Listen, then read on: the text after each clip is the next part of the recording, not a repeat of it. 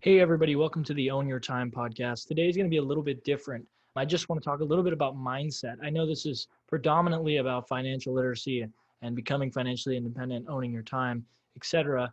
But I don't think you can do any of that without the discipline and the mindset to take action on a consistent basis.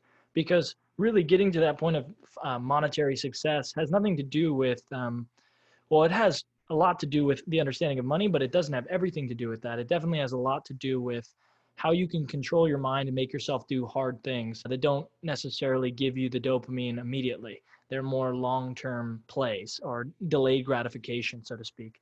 So I want to talk a lot about how discipline and dopamine kind of go hand in hand. I've found just from research and also from a lot of failure in my own life where if I start to engage in activities that give me a lot of dopamine in a quick way, if that's video games, you're not putting that much effort in, you're sitting in a chair and you're moving your thumbs, but your brain is absolutely going crazy with dopamine. And doing activities like that starts to make the longer term activities that you actually need to be doing, like working on your business or recording podcasts or posting on social media or having investor meetings or learning more or reading, those things become very unappealing to your brain.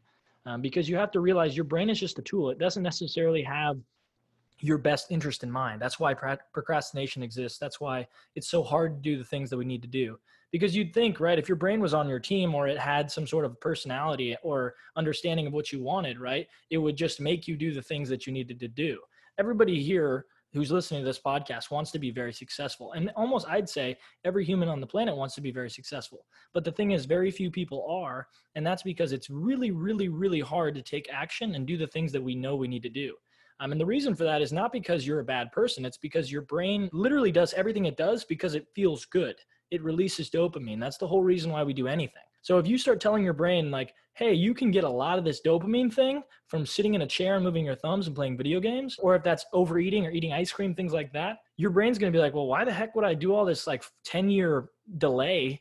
You know what I mean? Why would I trade in this immediate huge rush of dopamine and pleasure for none for the next 5 to 10 years, and then a massive amount when your life is the way that you want it to be, right? Because the way dopamine works is it's trying to be as efficient as possible. What's the least amount of effort I can put in to get the most amount of dopamine out? That's all your brain thinks. Your brain's trying to keep you alive. It's not here to make you realize your dreams and goals. We can program it to do that. But if you're playing video games and you're doing things that are really high dopamine activities, you're going to have a really hard time programming your brain to do the long-term delayed gratification. So the way that you get discipline is that you have to start in steps. It's a stair step to discipline because as one thing falls, the whole thing falls. So if you put all these disciplines and you make all these promises to yourself, let's say you've never woken up early in your life and you haven't been that disciplined of a person, you've been, as other people would call you, lazy, let's say. If you start out day one, waking up at 4:30, not eating a single gram of sugar and going on a 10-mile run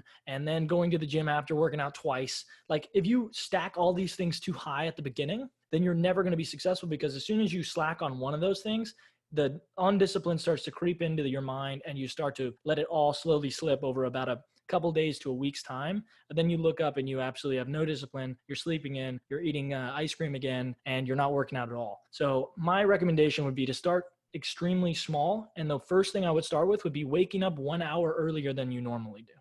So if you wake up at 7, just start waking up at 6 and do that for a week and pat yourself on the back, give yourself some sort of a reward. The reward can't be counterintuitive. So, it can't be against what you're trying to do. So if your whole purpose is to start programming your brain for long-term, to be long-term dopamine oriented, so you want delayed gratification, that's what you're trying to program your brain to want. Well, if you wake up an hour earlier, then your reward is to play video games for an extra hour. Well, then you've completely defeated the purpose. Your reward has to be in line with what you're trying to accomplish. So, for me, my reward is as small as I get to go on a walk, or I'll take an hour off of, my business and I'll just read a good book. And I think that reading for fiction is a great way to reward yourself in the process of reading and making your brain like reading more. Because if I read, how to save more on taxes or some sort of a business real estate book that's a lot above the shoulders numerical thing, that's not going to be super rewarding for me. And there's no real way for me to see that as a reward almost. So I'll read like a fiction book. I'll read a Harry Potter and I'll, go into that world and I'll get a lot of dopamine from that. And that'll be my reward for my discipline. So you have to start small and then your rewards have to be in line with your ultimate goal. Your ultimate goal is to program your brain to want these little hits of dopamine over time that lead to a bigger one. If you're giving it all the dopamine in one go, you're pretty much screwed. You're not going to really be able to delay that gratification, because why would you, right? Your brain knows where you can get a lot of it quickly, and you do it on a consistent basis. It just starts to make you not motivated to do anything else. And it's not even your fault, right? You're not a bad person. You're not lazy. Your brain's just programmed in a certain way. It expects something else. It has a certain expectation or baseline. So we as humans get used to things. And a lot of you will know this if you've ever bought a nicer car than the one that you had maybe when you were 16, your first car. When you first got that car, you were very excited. You were 16, so you didn't really care what you were driving. For me, it was a really beat up Ford F-150. The brakes didn't work too well, and I had to e-brake at stop signs. And I loved that car. I didn't have any issue with it. But now that I have a different car, a newer car, I now would never be able to go back and drive that Ford F-150, even though at the time it was, it was perfect for me, because that was where my ceiling was at. That's where my level of it was. So it's the same thing with video games, right? If you are playing video games 24 hours a day, or not maybe 24 hours, but at least if you're playing them at all, then your brain's baseline of dopamine is so very high that when you go and try to do activities like reading that have very low dopamine expenditure, then you're going to be like, well, why would I even do that? It doesn't even make sense for you. It's beneath your baseline, and you really have a really difficult time doing things like that. Then you end up beating yourself up because you feel bad that you can't read. Oh, why can't I sit down and read? Well, it's not necessarily your fault, right? It's because your brain is programmed in a really shitty way for your success. And you just have to start to detox from that and back away from the dopamine, back away from those activities that give you the short burst. And then you'll be able to move into a space where reading becomes actually pretty fun, because your baseline is so low that even reading is above that baseline, and you're like pretty jazzed up to read. And your perception on activities just changes, right? Because now you're only used to very little dopamine. So any activity is now exhilarating. And you may think, oh, reading's always going to be boring. Well, not really. If you can lower your baseline, then reading becomes one of the funnest things you do. Like for me, reading is one of the best activities I do on a daily basis, because all I do is pretty low dopamine activities. And same with eating food. This is a huge part of a diet, right? A lot of people give themselves cheat meals on the weekends or something like that. And for me, that just completely destroys the diet long-term, or at least in my personal experience. When I've eaten bland and boring foods during the week, and then I reward myself with some sort of, ice cream on the weekend or something, then I'm now used to that ice cream, and the next week is brutal, because my brain remembers what that ice cream felt like chemically. And then now I'm eating broccoli during the week, and that's ridiculous. My brain's like, why are we eating this stuff? We just had something a couple of days ago that was awesome. Can we bring that back into the fold? And then your brain starts to crave that thing. And over a couple months, you might be able to willpower it for a little bit, but it's not sustainable. So for me, I've lowered my level of food pleasure so much that now I really enjoy, boring, bland food that other people would say is really, gross. And some people may say that, okay, are you not getting any pleasure out of life? Well, no, that's not true, right? Because my baseline's lower. So I am getting pleasure. I'm getting a proportional amount of pleasure to someone who's eating ice cream every day, right? Because it's above my baseline, a certain amount. And the thing is, now my life is more joyous long-term, because I'm hitting my fitness goals, I'm hitting my business goals, hitting my financial goals, and I'm still feeling a lot of pleasure because my pleasure baseline is very low.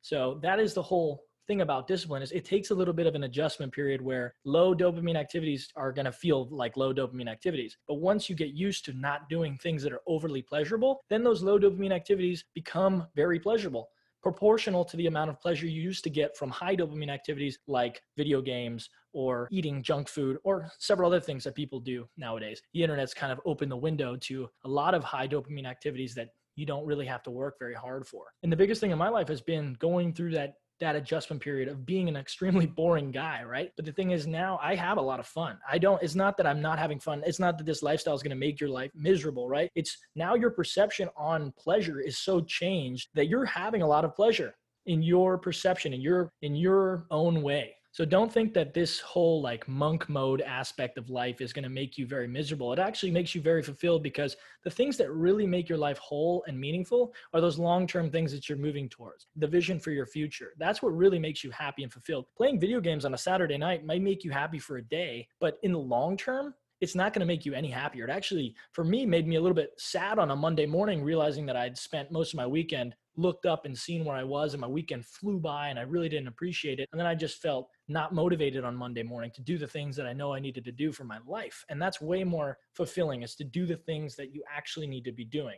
So again, I want people to switch this mindset of like, oh, living like that is going to be boring. It's going to make me upset. That's no way to live. I need this pleasure. Don't you want to enjoy life? The thing is, you're not enjoying life by eating ice cream and playing video games constantly and stoking your brain with dopamine. All you're doing is confusing yourself, and you're making it to where you can't actually do the things that you need to do that bring actual fulfillment, like building a business, like pursuing your passion, or even like being a really good husband, son, father, whatever it is, because you have to be in a relationship and these small things are boring. They don't really give you that much dopamine, right? To listen to your partner or listen to your parents or listen to your kid. And that's not necessarily a pleasurable activity, especially if you can pull out your phone and play Angry Birds and get quite a bit of pleasure. You'd much rather do that. So you probably leave the room. You don't listen to them. You're not there at the time that they need you, and your relationships start to crumble. And I know that that's an extreme example, but that's just an example of the things that can happen, right? You'd much rather have a stable, healthy, happy relationship with the people around you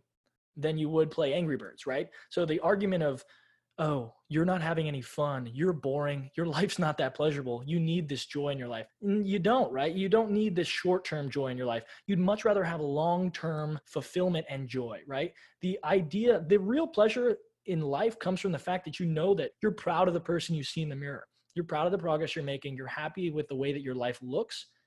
And you're glad that you're doing the things that you do. You have pride in the person that you are. That's where happiness comes from, in my opinion. In my opinion, happiness comes from setting a promise with yourself on a Monday, and then on Friday looking back and saying, man, I really nailed it. I did everything I was supposed to do, and I'm proud of myself. I'm glad that when I say I'm going to do something, I actually can make myself do it. I get a massive amount of fulfillment from that. And I also get a massive amount of fulfillment from looking back 3 months in the future and seeing all of the promises that I kept to myself and how far I've come and the person that I've grown to be. And then I know, okay, 3 months from now, I'm going to be even better.